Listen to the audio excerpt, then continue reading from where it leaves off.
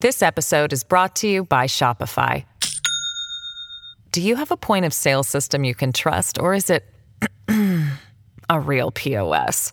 You need Shopify for retail. From accepting payments to managing inventory, Shopify POS has everything you need to sell in person. Go to shopify.com/system, all lowercase, to take your retail business to the next level today. That's shopify.com/system.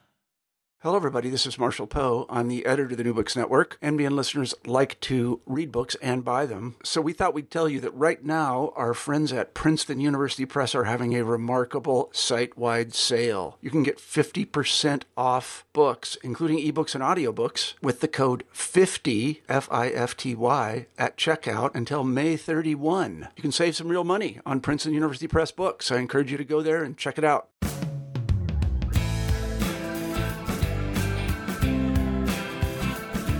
Hello, and welcome back to New Books in American Studies, part of the New Books Network. I'm Carrie Lane, a host of the channel. In her new book, Collisions at the Crossroads: How Place and Mobility Make Race, published by University of California Press in 2019, Professor Genevieve Carpio considers tensions around mobility and settlement in the 19th and 20th century American West, especially California's Inland Empire. In this wide-ranging study, the first academic work to draw on the Inland Mexican Heritage Archives, Carpio examines policies and forces as disparate as bicycle ordinances, immigration policy, incarceration, traffic checkpoints, and Route 66 heritage. She shows how regional authorities constructed racial hierarchies by allowing some people to move freely while placing limits on the mobility of others. Highlighting the ways that people of color have negotiated and resisted their position within these systems, Carpio offers a compelling and original analysis of race through spatial mobility and the making of place. Please join us in our interview with Professor Genevieve Carpio. I am thrilled to be talking today with Dr. Genevieve Carpio, author of Collisions at the Crossroads: How Place and Mobility Make Race, published by University of California Press in 2019. Dr. Carpio, welcome to the show. Thank you for having me. Oh, it's our pleasure. So before we talk about your book, could you begin by telling us a bit about yourself? Yeah, so I'll start a bit with the academic trajectory. I am currently an assistant professor of Chicana and Chicano Studies at UCLA, and I'm an interdisciplinarily trained American Studies scholar. So my early training is as an anthropologist. In terms of my BA, I went to Pomona College, which is a small liberal arts school in the Inland Empire, which is the region that I study. From there, I went on to receive my master's in urban planning. As a result of my undergraduate training, I was really interested in knowing, what do we actually do to solve all these problems that we're learning about in terms of spatial inequities. And for me, getting a degree in planning was an ideal way to go about answering those questions. And it was really while I was being trained as an urban planner, and I did have the intention to go out and become a planner professionally, that I really became fascinated with thinking about continuities and disruptions with how space changes over time. And I decided that to answer those questions, I would need to get a PhD. And I wanted to continue with interdisciplinary study. And I applied to the American Studies and Ethnicity program at the University of Southern California.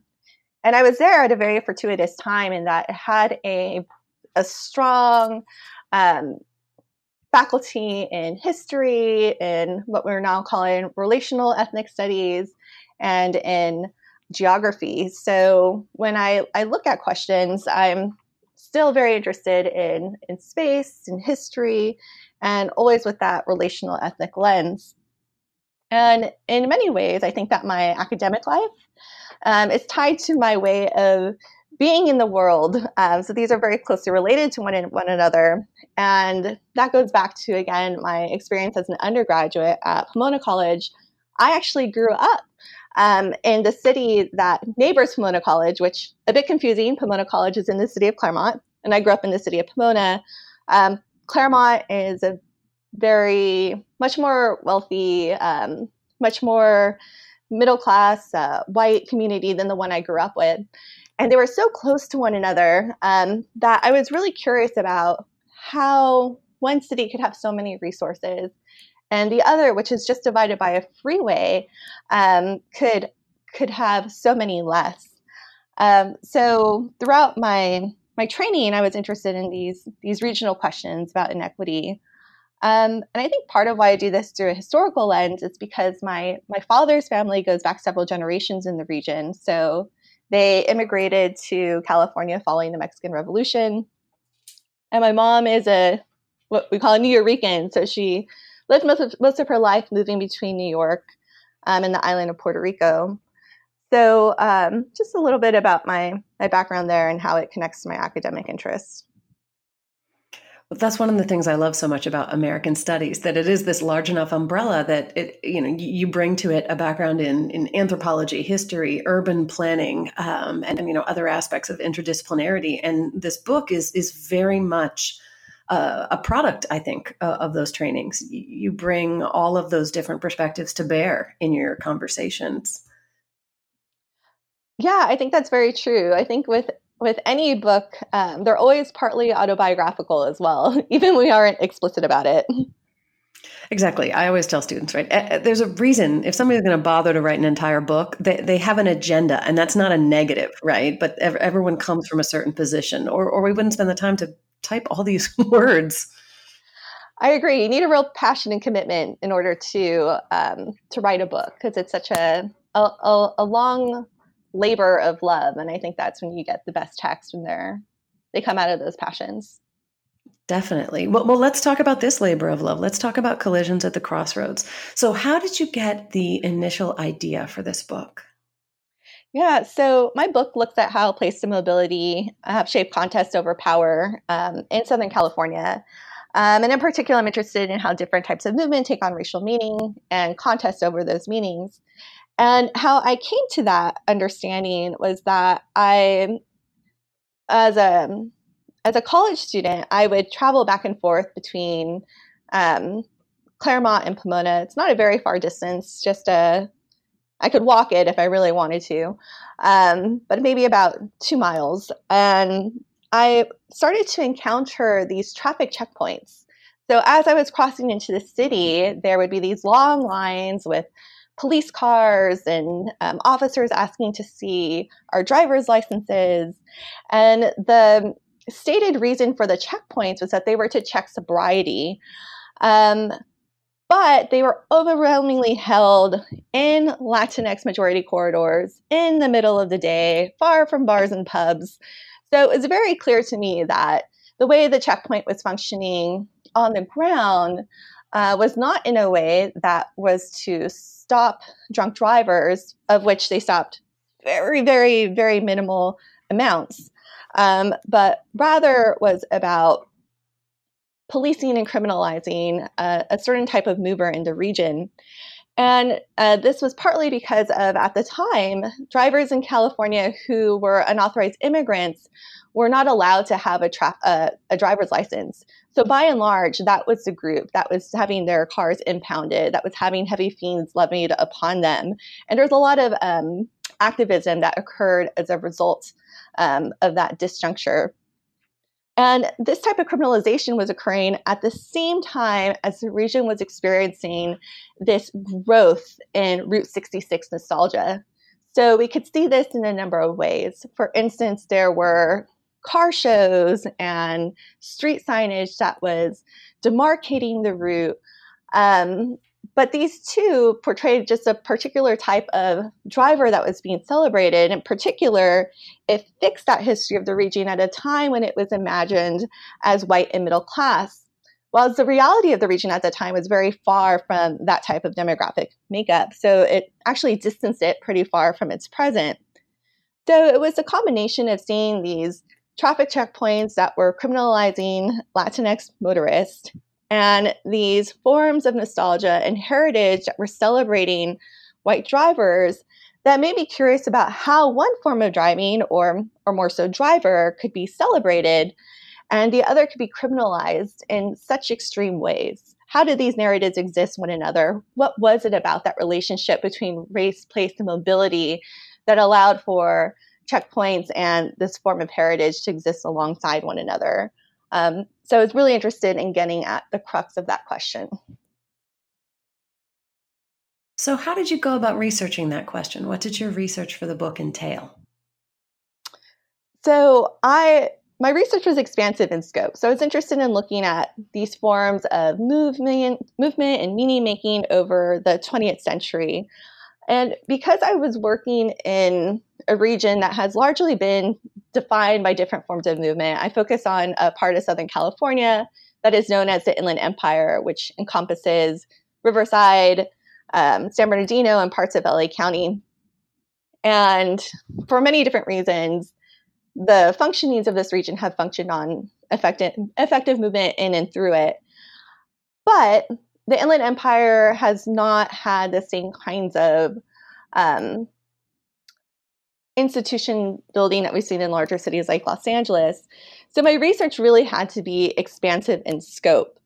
So I look at, I think, over 50 archival and manuscript collections. These include collections like the National Archives and Record Administration, the Huntington Library and their ephemeral collections, as well as the works of certain Chamber of Commerce representatives, the Japanese American National Museum. But I also had to look at community organizations to build up those stories that hadn't been written about elsewhere. There's very little, with some notable exceptions, written about this place. So I was in museum basements, at historical societies, looking at their private collections. I even went to a private boys' home and was able to get access to their pupil records, city hall records, things like ordinances, as well as city dockets and court cases.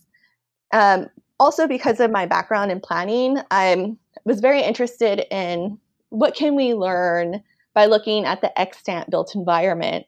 So very often I would visit the sites to see, what remains of these places, to get a sense of how close different sites were to one another, what was their relationship to the infrastructure around them. And alongside the built environment was looking at maps. I've always been really interested in how we represent spaces through cartographic representations and how those then can be very powerful in terms of shaping how place development unfolds over time. And so these are one of the non-institutional sources that I look at, the built environment and maps. But also, I'm very drawn to popular culture, so novels, songs, and the existing built environment, as I mentioned. And all of these offer insights into the relationship between place, race, and mobility. It's really those stories, those relationships I was looking for whilst going through my sources and data. Well, and you mentioned the Inland Mexican Heritage Archives, and you were the first scholar to use those in a scholarly work. So how did you find those? And then how did you go about using them for the book? Yeah, so in the book project, I draw on a lot of my experiences as a public humanist. So at the same time that I was working on my PhD and years before that, actually, I was extensively involved in local organizations like the Historical Society of Pomona Valley, the Southern California Library, which is a social justice archive here in Los Angeles.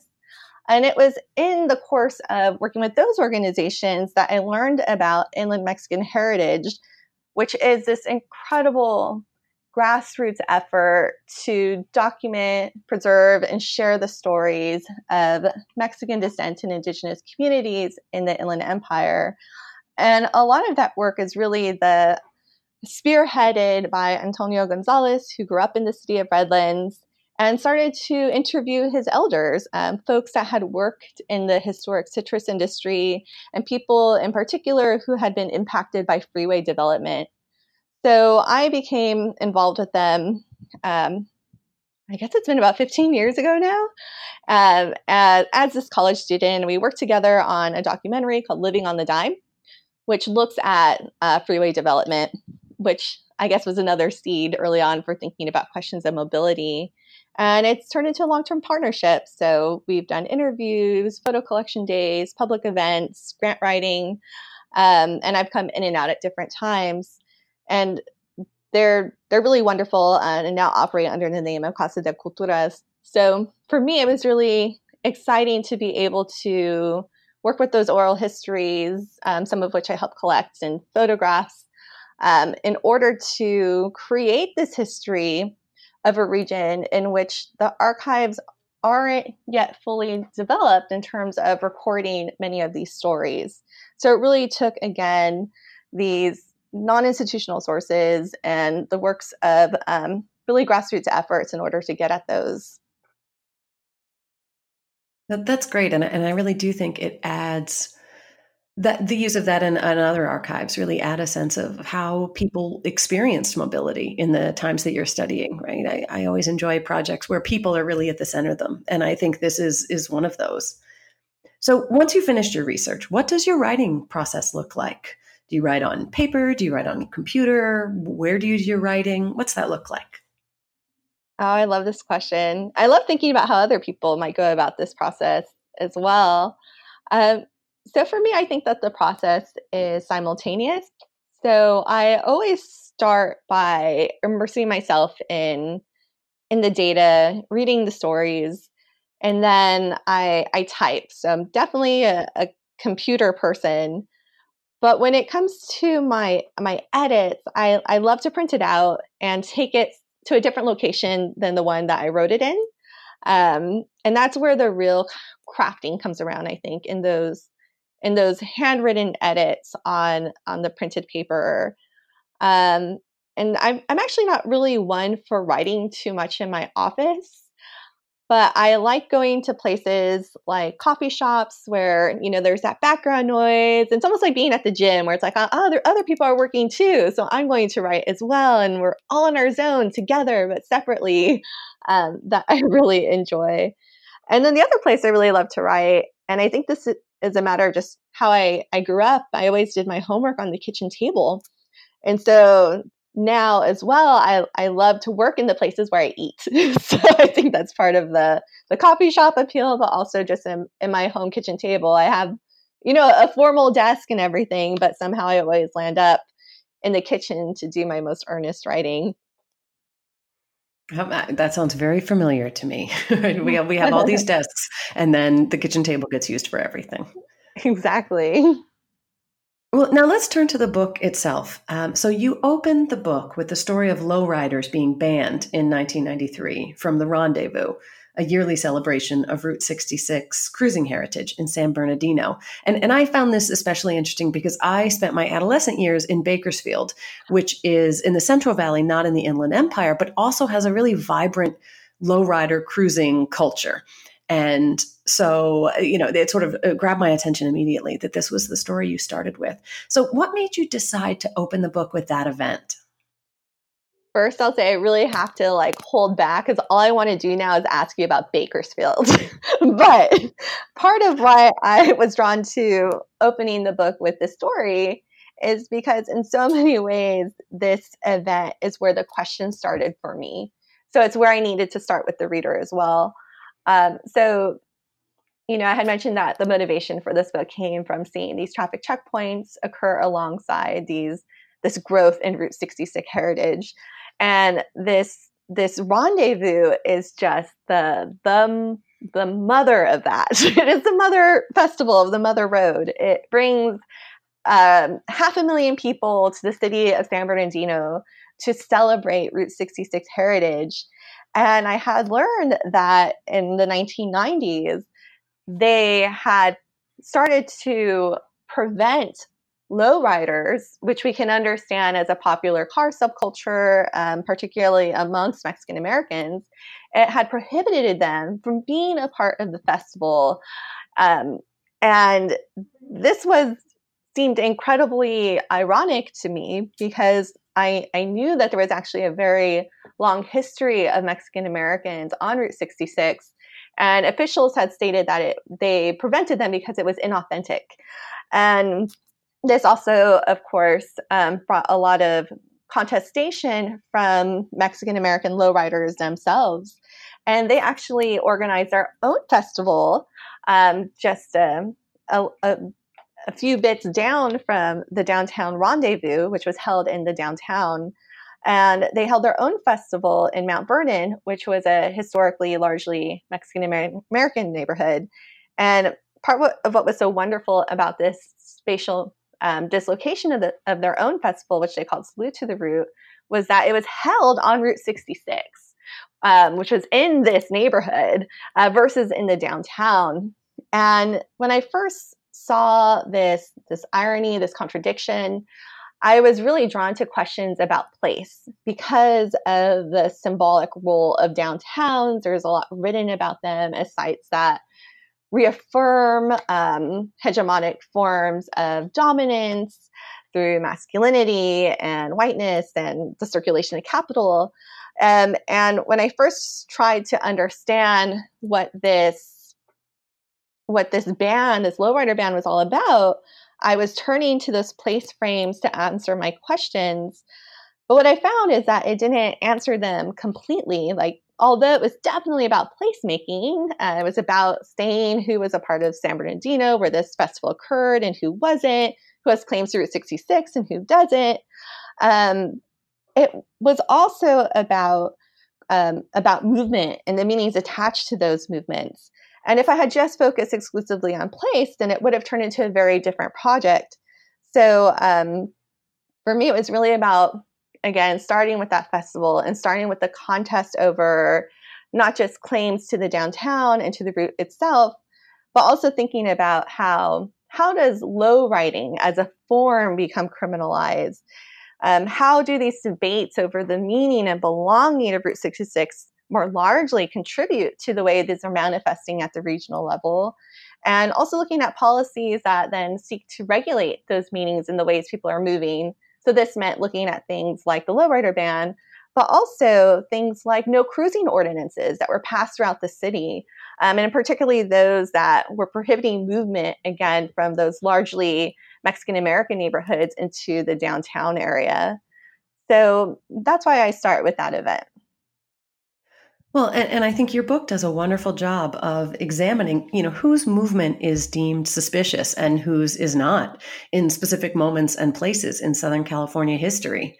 And to sort of, you cover a large time span. So to lay a foundation for the book, in that first chapter, you provide a historical overview of what you call, quote, the rise of the Anglo fantasy past from 1870 to 1920.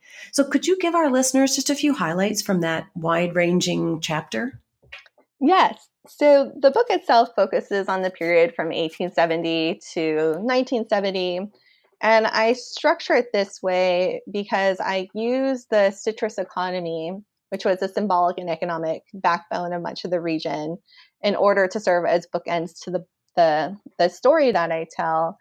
And so in that first chapter, I'm providing some background on how this region came to be. And in particular, I am focused on the rise of that citrus industry, in large part because that was one of the drivers of economic and symbolic development, but also that was one of the catalysts that made mobility and migration so important in this particular place. That was the catalyst that drew so many migrants and movers to the region from far off places. So it made it an important place to think about immigration and migration, but also because effective movement within this region, because of its agriculture, was so important on the daily level and the everyday lived lives of the people within it.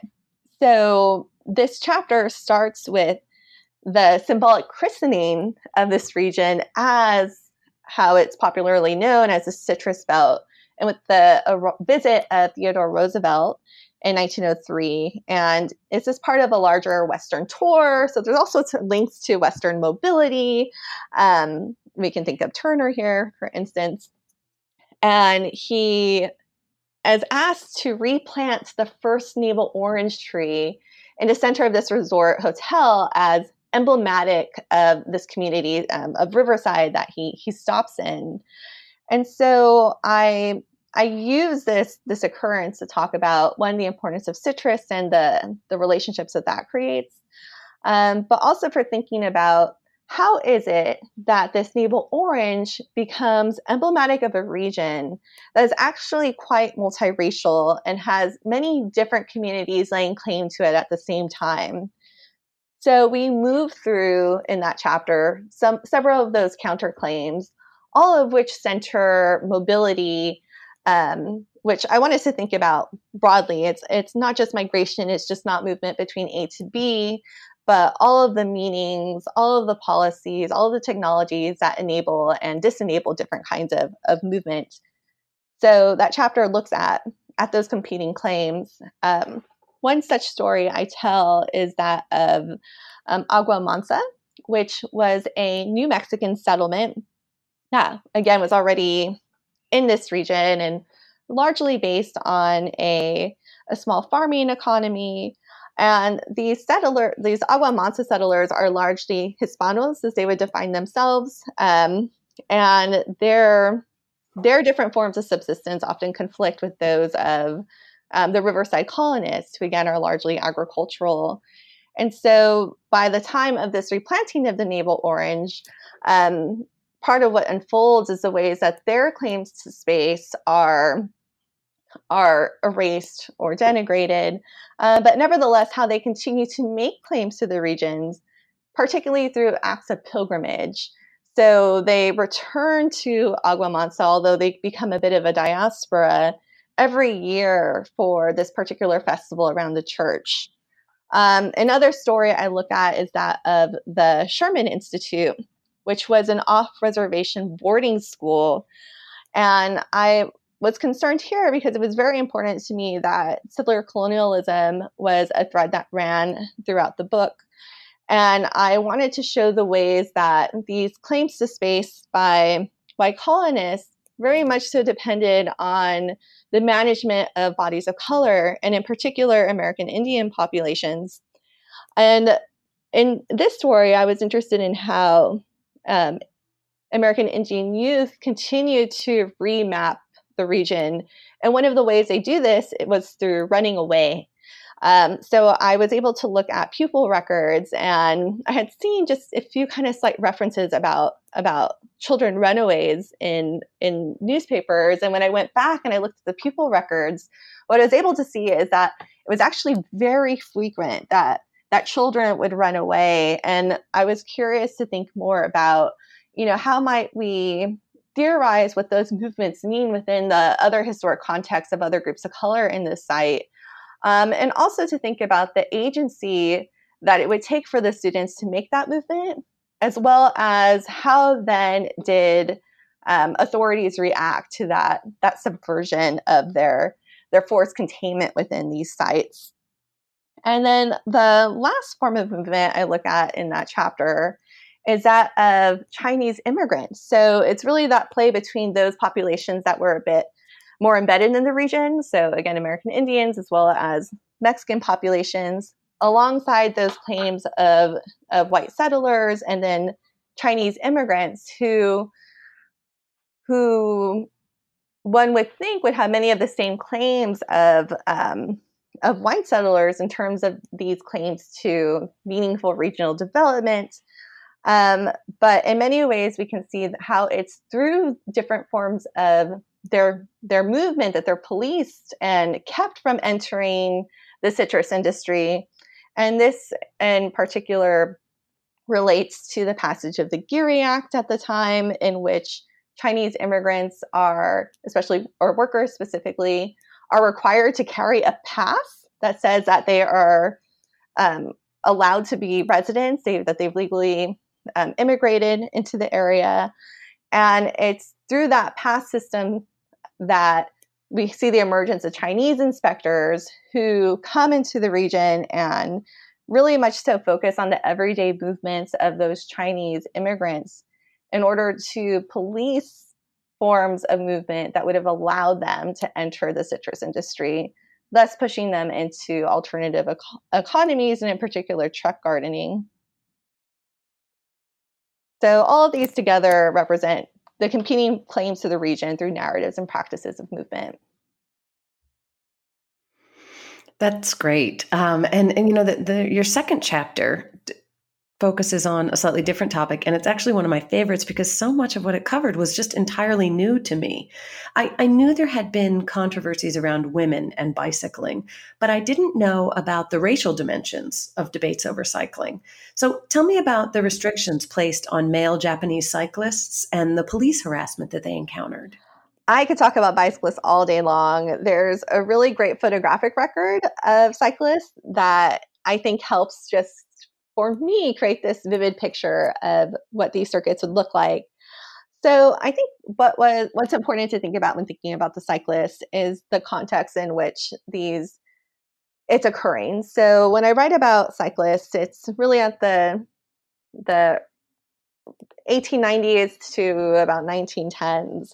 And in this period, bicycles were the peak of modernity. They were the ultimate technology. And things like sport and athletics and cycling in particular were used widely to make claims to national dominance and power and manhood. So one of the ways that's able to happen so successfully is that there are a number of restrictions and harassments that are placed on non-white bicyclists. So for instance, if we look at the national level, the League of American Wheelmen, which oversees all cycling racing rules and regulations, actually draws a color line that explicitly prevents African-American cyclists from joining these leagues.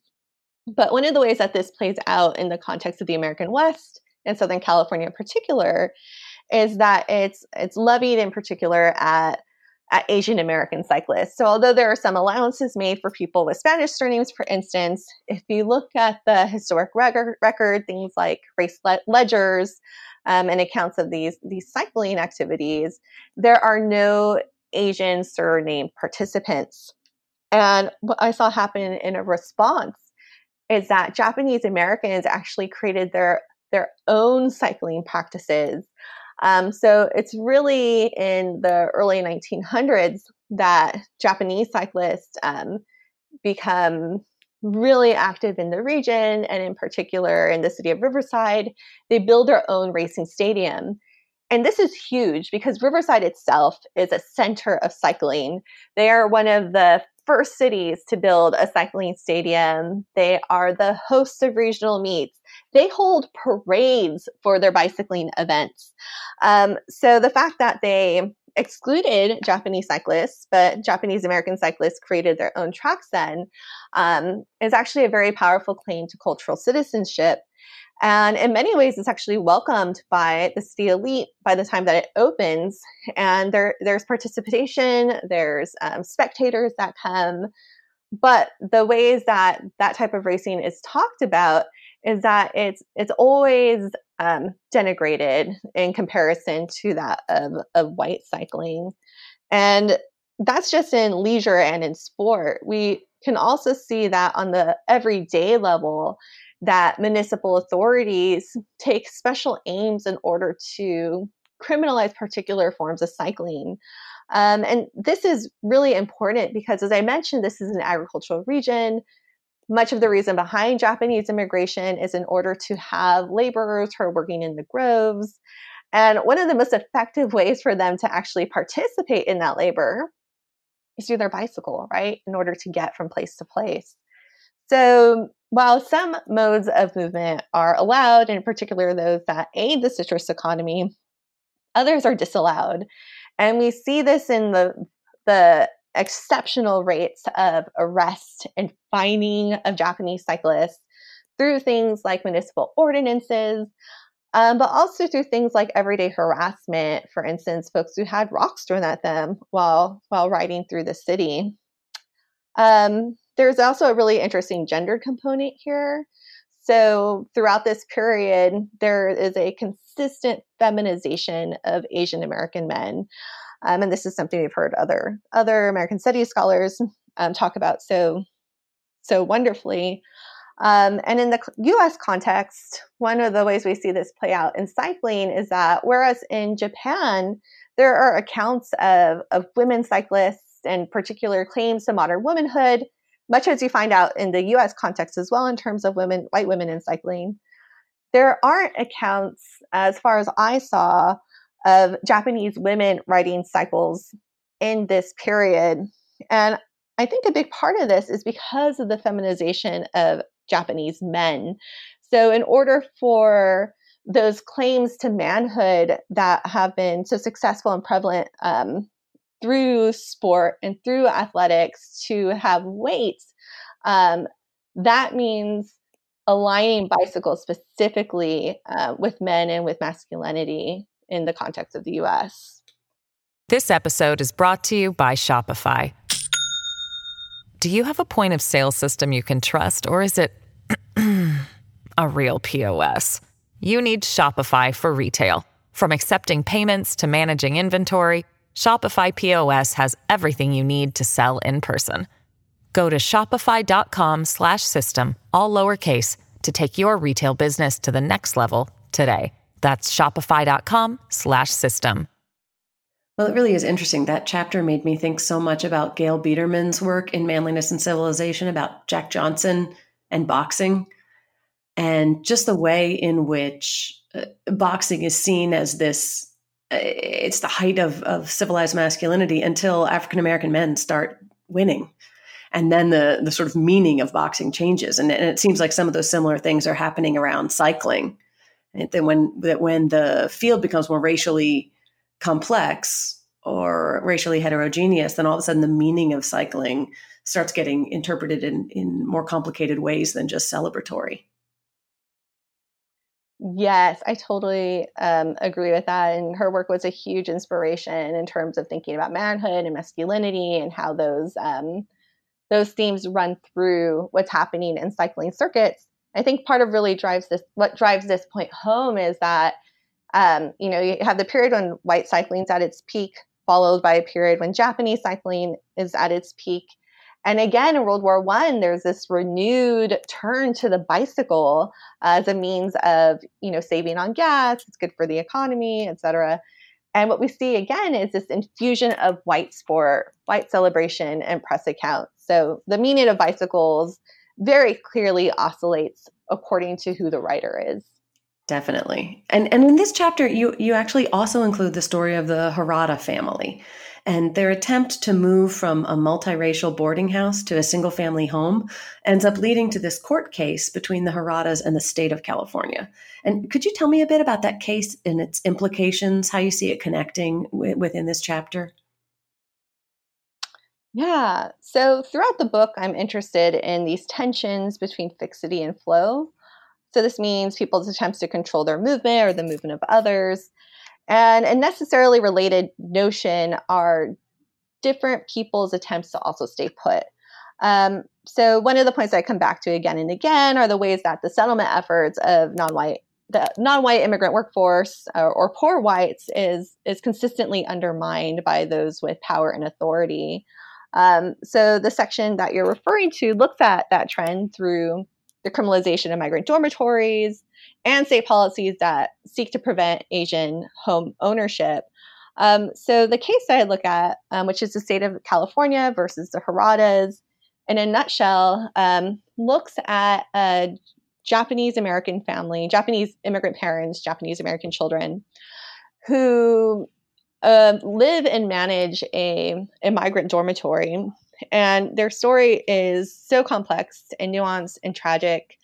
They, as a result of living in this dormitory and the inferior conditions of that site, they actually lose their 5-year-old son to a respiratory disease. And this motivates the family to move out of the dormitory and seek what they consider to be a healthful environment. And because of the racial lines throughout the region, that means moving into a household that is in a white neighborhood.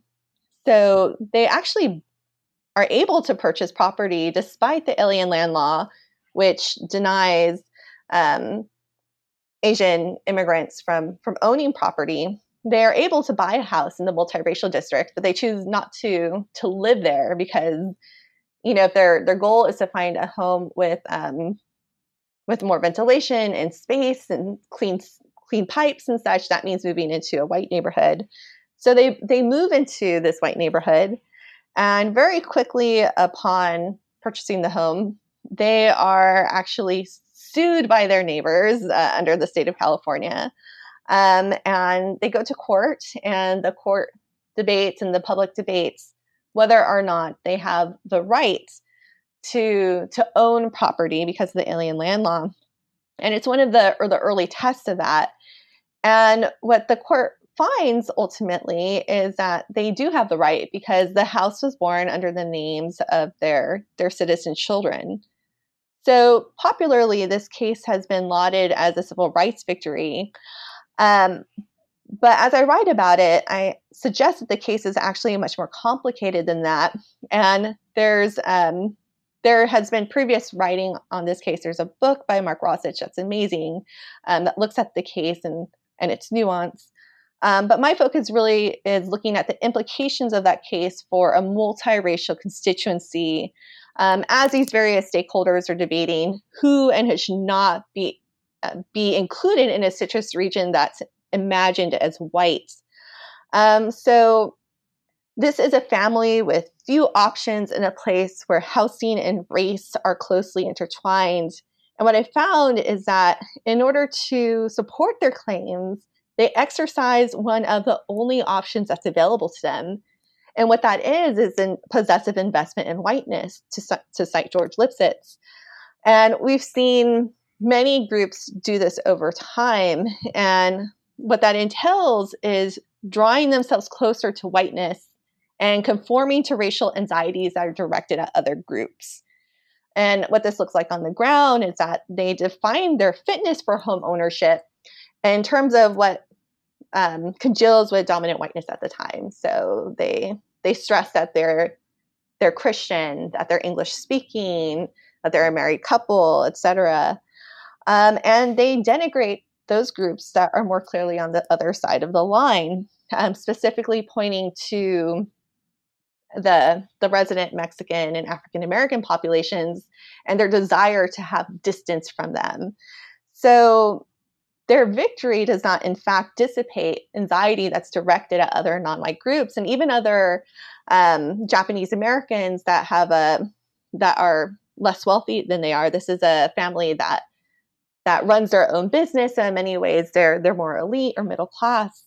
And what it does, in fact, is normalize those racial lines instead. Their goal is more so to situate themselves on the other side of the line. And one of the ways that we see how this normalization takes effect is even in the judge's findings, where he finds in the favor of the Harada family, is that he laments the inability of the alien land law to enforce harsher restrictions or these, quote, unfortunate or embarrassing situations. And what this does is it foreshadows the tightening of these restrictions a few years later. So by the 1920s, there's a new alien land law that's passed that really closes a lot of the loopholes that families like the Haradas had, or other families had used to purchase property. Yeah, the situation of the Harada family reminds me a lot about May Nai's book on the invention of Chinese America, where she's looking at the Tape family, who are this, elite Chinese American family. And again, there's that choice of, are you breaking down racial hierarchies, or are you just situating yourself, one step higher on that hierarchy, right? And, we fall on this side of the line, and it's interesting and it's really complex. And I think one of the things I most enjoyed about your book is that it really is an example of scholarship that thinks about race in these complex and non-binary ways. And the next topic you tackle is the way in which Mexican immigrants were in these early decades of the 1900s, simultaneously cast as both especially immobile, right? Because they're not like the so-called, rootless white and Japanese itinerant workers. And at the same time, they're being seen as especially mobile, called, I'm quoting you, birds of passage, whose circular migration sidesteps these debates about, the perils of permanent residency of non-whites. So can you tell me a bit about those complex and competing narratives? Yes. So for me, I was really drawn to having a project that took on a relational racial formation framework. So that means thinking about the variety of groups who are experiencing their racialization alongside one another, and decentering whiteness as parts of those racialization, although that's always looming and structuring of it. So for this chapter, I was curious about this period around the World War I and the long immigration debates in the 1920s. And what I noticed was that this is a period where now Mexican immigrants have entered Southern California, and they become, a bulk of the racialized citrus workforce. And when they first arrive, they are very much so described as these ideal settlers, as folks who like to roost like chickens, create homes for themselves. They bring their families with them. They're here for the long term.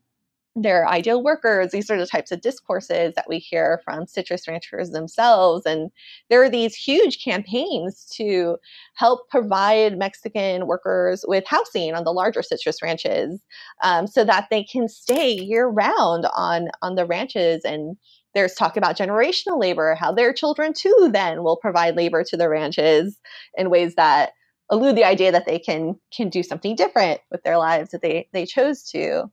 But very quickly, just a few years later, as Mexican immigration becomes a matter of concern following immigration restrictions placed on other groups and the rise in Mexican immigration, is that they are then described as hypermobile. So they're not settlers at all. They're, quote, birds of passage. They return to Mexico at the end of the picking season at their own volition. They do not make households. They are not a permanent concern.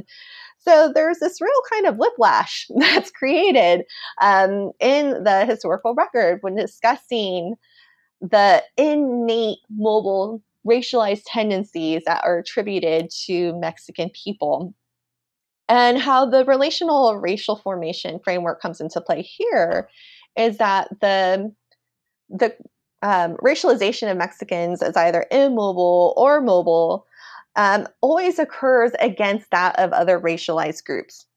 So in particular, when they're being described as innately settlers, that racialization is occurring alongside discourses of Japanese immigrants and white, quote, tramps or white itinerant workers as themselves highly mobile. So whereas that is denigrated at the time, that those forms of hypermobility, then Mexicans become an ideal worker because of their penchant towards immobility. Whereas on the other hand, just a few years later, when Mexicans are racialized as these birds of passage who will innately return, that racialization occurs against that of Puerto Rican and Filipino migrants who have the ability, they have rights that Mexican immigrants don't because of the colonial histories of the U.S. and Puerto Rico and the Philippines. Then Puerto Ricans and Filipinos are denigrated as being immobile, as being settlers who will come and stay in the continental U.S. And there's all sorts of anti-Blackness that plays into those discourses as well, which I can get more into. But basically, they're described as a greater threat than, again, now these Mexican birds of passage, who not only aren't as much of a racial threat, but also will return of their own volition because it's innate to them, or more nefariously as a point towards that they can always deport them, right? If they choose not to leave. Yeah, it's just so interesting, right? The problem with you is that you won't stay here when we want you to stay, until the problem with you becomes that you won't leave when we're done, right? Then you won't leave when we want you to leave. And, in this chapter, one of the stories that really grabbed me powerfully was that you mentioned just sort of briefly that some ranchers confiscated Mexican workers' pants at the end of the day, so they couldn't leave to pursue better pay or working conditions elsewhere. Now, on one level, this shouldn't surprise me, right? I've read Stephanie Camp's work about the ways in which enslaved men and women, that everything from the laws that control their movements to these very sort of personal, intimate, everyday means of controlling bodies and movement, right? So when I'm thinking about this, the confiscating of the pants at the end of the workday, I don't have a question about that, but it's just a detail that was such a powerful representation of the lengths to which mobility was restricted, and that so-called, free laborers were in fact subject to these very intimate and very humiliating, I would imagine, means of employer control. Totally. I think it's a really great indicator of the very practical ways that those in power sought to curb the movement of workers, and also these powerful symbolic dimensions, right? To be left without pants, to be left without shoes, I think speaks volumes about the power that they exercise over their bodies. Yeah, definitely. Definitely. Now I'll admit, chapter 4 was another favorite of mine. I have a lot of favorites. Here you consider the significance of cars in Mexican households. And you note that in the 1920s, Mexican Americans actually outpaced Anglo-Americans as drivers, despite, they're still being denied service in automotive showrooms at the times. So can you talk to me about the economic and cultural significance that cars held for Mexican households? Yes. So often when we think about automobiles in the 1920s, they're considered a plaything of the wealthy. They're used for leisure and, have more of these affluent connotations to them. But when we look at the Mexican, both immigrant and Mexican American populations of inland Southern California, it became clear to me that cars were a really big deal. On the one hand, when I started to gather data and surveys on car ownership, I found, again, that, as you mentioned, that Mexicans outpaced Californians as a whole in terms of their car ownership. But they were a big deal for a number of reasons. Part of it was practical. Like the Japanese American cyclists, folks who work in the agricultural industries, they just needed practical ways to get around. So in order to move from grove to grove, or, sometimes someone was an agriculture worker, but then they were a cement layer, they were a construction worker, that really required having effective ways of getting around. And what this did was it created a need where even those who didn't have very much money would find strategies to become car owners. So this could mean things like buying used, pulling money, or there are stories about times where families went without food in order to pay for the costs associated with the automobile, because they were that important on not just the practical level or the economic level, but also in terms of leisure. So people are using their cars in order to knit together their familial experiences across the region, which is expansive, and for fun, right? There's something freeing to being able to move autonomously in vehicles. And we also see this appear symbolically. So as I mentioned, I did this archival work with Inland Mexican Heritage, and we would have photo collection days and oral history days, and people would bring self-selected photographs from their family albums and such. And one of the trends that I noticed was just how ubiquitous cars were. So this means sometimes they were just in the background, there's a car because it was around, right? But it also often meant that people were very much so leveraging the symbolic systems of cars in their self-composed photographs. So very often people are actually touching the cars, laying on the cars, sitting on the cars. So they're a part of that composition of the self they are portraying in the photographs that they're taking. And we also see them often in songs. I look at immigrant corridos, which I like to describe as poetry set to music. And automobiles are a big part of those symbolic systems that they use to describe life in the U.S., sometimes in celebratory ways and sometimes through powerful critique. Well, that's a really interesting section, and it'd be nice if we had the photos to go along with some chapters, and then we could have the songs to go along with other chapters. We should have thought that through, since it is an audio format. I'd also love to hear a bit about the final section of this chapter that you subtitle "The Joy and Crime of Latino and Latina Youth Behind the Wheel." Yes. So this section is concerned with Latino and Latina motorists in the 1930s. So whereas in the 1920s, we see, as I mentioned, there are high rates of Mexican car ownership in the 1920s, and it's often viewed as a positive thing among citrus ranchers. They are providing garages alongside things that they call, quote, essential in labor housing. So this means electricity, running water, garage. These are essential.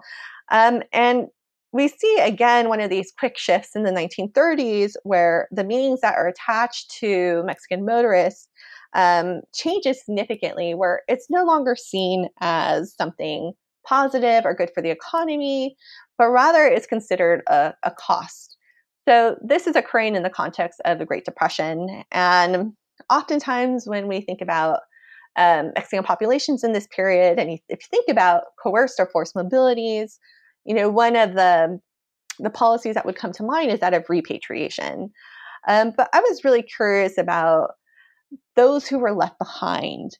And this drew me to the story of Latina and Latino youth. And I say Latino and Latino because it included Mexican populations, but also here we just hear stories about other ethnic origin Latinos.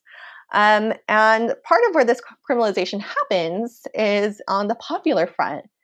So this is the era of crime drama. So I like to describe this as, like Law and Order, but by radio.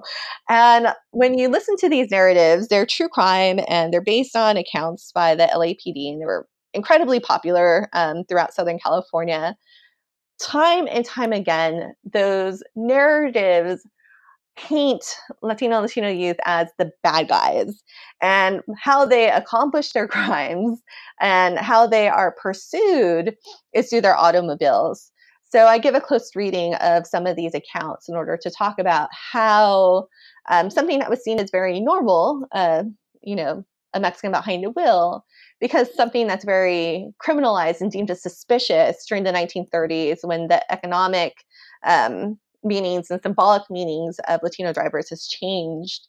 And I also look at things like novels.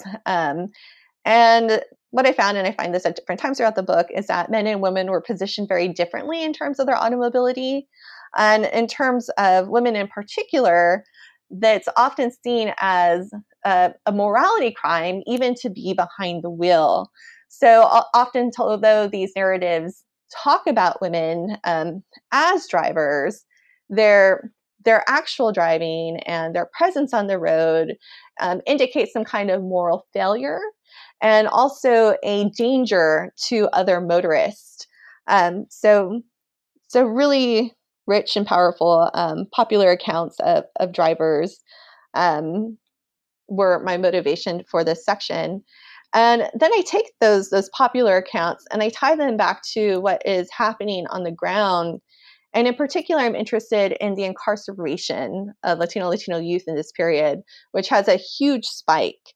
And specifically, when you look at the arrest rates for Latino youth, which are in the record described as solely Mexican, the number one reason why they are arrested at this time is for joyriding. And I find joyriding a truly compelling crime because there is nothing about the act of driving that would betray one as being criminal, right? But it's rather the officer's discretion to deem the driver themselves as suspicious that catalyzes arrest. So I think the fact that Latino boys in particular are being put into the criminal justice system for driving is a really powerful indicator of how mobility is being criminalized in this period. Well, and that thinking about incarceration really serves as a great bridge to one of the next topics you discuss, which is looking at the non-white suburbs of the Inland Empire. And in this chapter, you also describe the transformation of the Pomona Valley into, quote, Prison Valley. It's home to 4 state correctional institutions, 3 fire camps. How do prisons fit into the story that you want to tell about this region? So I write about prisons in my final chapter as a reminder that some people's mobility, even other people of color, has often depended on the immobility of others. So a large part of why this region transitions from a citrus community to that of suburbia is because of the financial impact that the prisons make in the valley. My other aim is to show that groups that we often think of as the most essentially stuck in place have come up with these innovative mobility strategies in order to overcome the confinement that state forces would thrust upon them. And in terms of the prisoners in this chapter, they take on all sorts of innovative mobility strategies. So even though they're imprisoned, they do things like create periodicals that can circulate where they themselves cannot move. They work collectively to foster family visitation across the regional divides through things like special events and advocating for buses. And they even risk further incarceration by running away when living conditions become unbearable. And particularly in the 1970s, we see what we're seeing as a minimal correctional or state facility based on rehabilitation become a really violent, dangerous place for prisoners to be. And one of the strategies they take in order to avoid those circumstances is just leaving. And we see a lot of parallels across time. Criminalization and imprisonment run through the book in some ways, and here it's the most explicit. But elsewhere, there are stories about how those who would be confined resist their own mobility. And again, we see this in the American Indian children who run away from federal boarding schools. But even in the Mexican American youth who I talked about, who would do things like manipulate their car registration records in order to avoid police arrest. Wow. So, in your conclusion, you bring the reader back full circle to the celebrations of Route 66 that you started with. What is the reemergence of the Anglo fantasy past that you refer to in the conclusions title? Yeah. So in chapter 1, I introduced this term for the first time, and it begins with the founding of the citrus colony. The emergence of citrus is emblematic of the region. And part of how the Anglo fantasy takes root as the dominant narrative of the region, one that gives white settlers claims to its development, is through narratives of mobility. And specifically, it imbues the migration of white citrus farmers with this celebratory logic that marks their mobility as the catalyst of meaningful development and buttresses their claims over those of other groups. So if we understand settler colonialism as a continuously unfolding project, then we can understand this revival of the Anglo fantasy past in the region's more contemporary time period as a means by which settler colonialism continues to penetrate this region, which is one of the fastest growing regions in the United States. So some of the place that we see this is through Route 66 heritage, and that's really the focus of this reemergence in this chapter. So as I mentioned in terms of the introduction, we see this in the growth of car shows and streetscapes, but also this regional mall called Victoria Gardens. And this mall, or I think they described it as a regional lifestyle center, really has become this tableau for the region's history. So the way that the developers created it is that it's an open air mall that is designed as a large square. And as you walk through it, you move through a timeline for the region that starts with it as a small farm town all the way to a modern city. And as you walk through that tableau, they actually incorporate historical images from the citrus period and plaques that are supposed to look as if this area was actually much older than it is.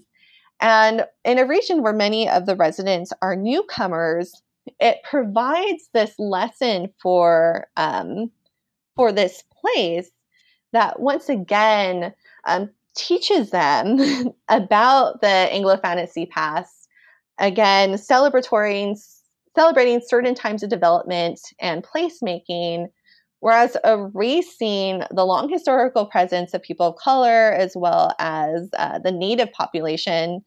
So it creates this like nouveau mythology for this site that actually congeals really well with some of the conservatism that continues to exist in this place. Thank you, Genevieve, for that and for giving our listeners such a full sense of your book and its arguments. And, I'd like to know, what was the hardest part of putting this book together or of writing this book? For me, it's that there's so much to tell. We need work on this region. And for me, it's personally so important.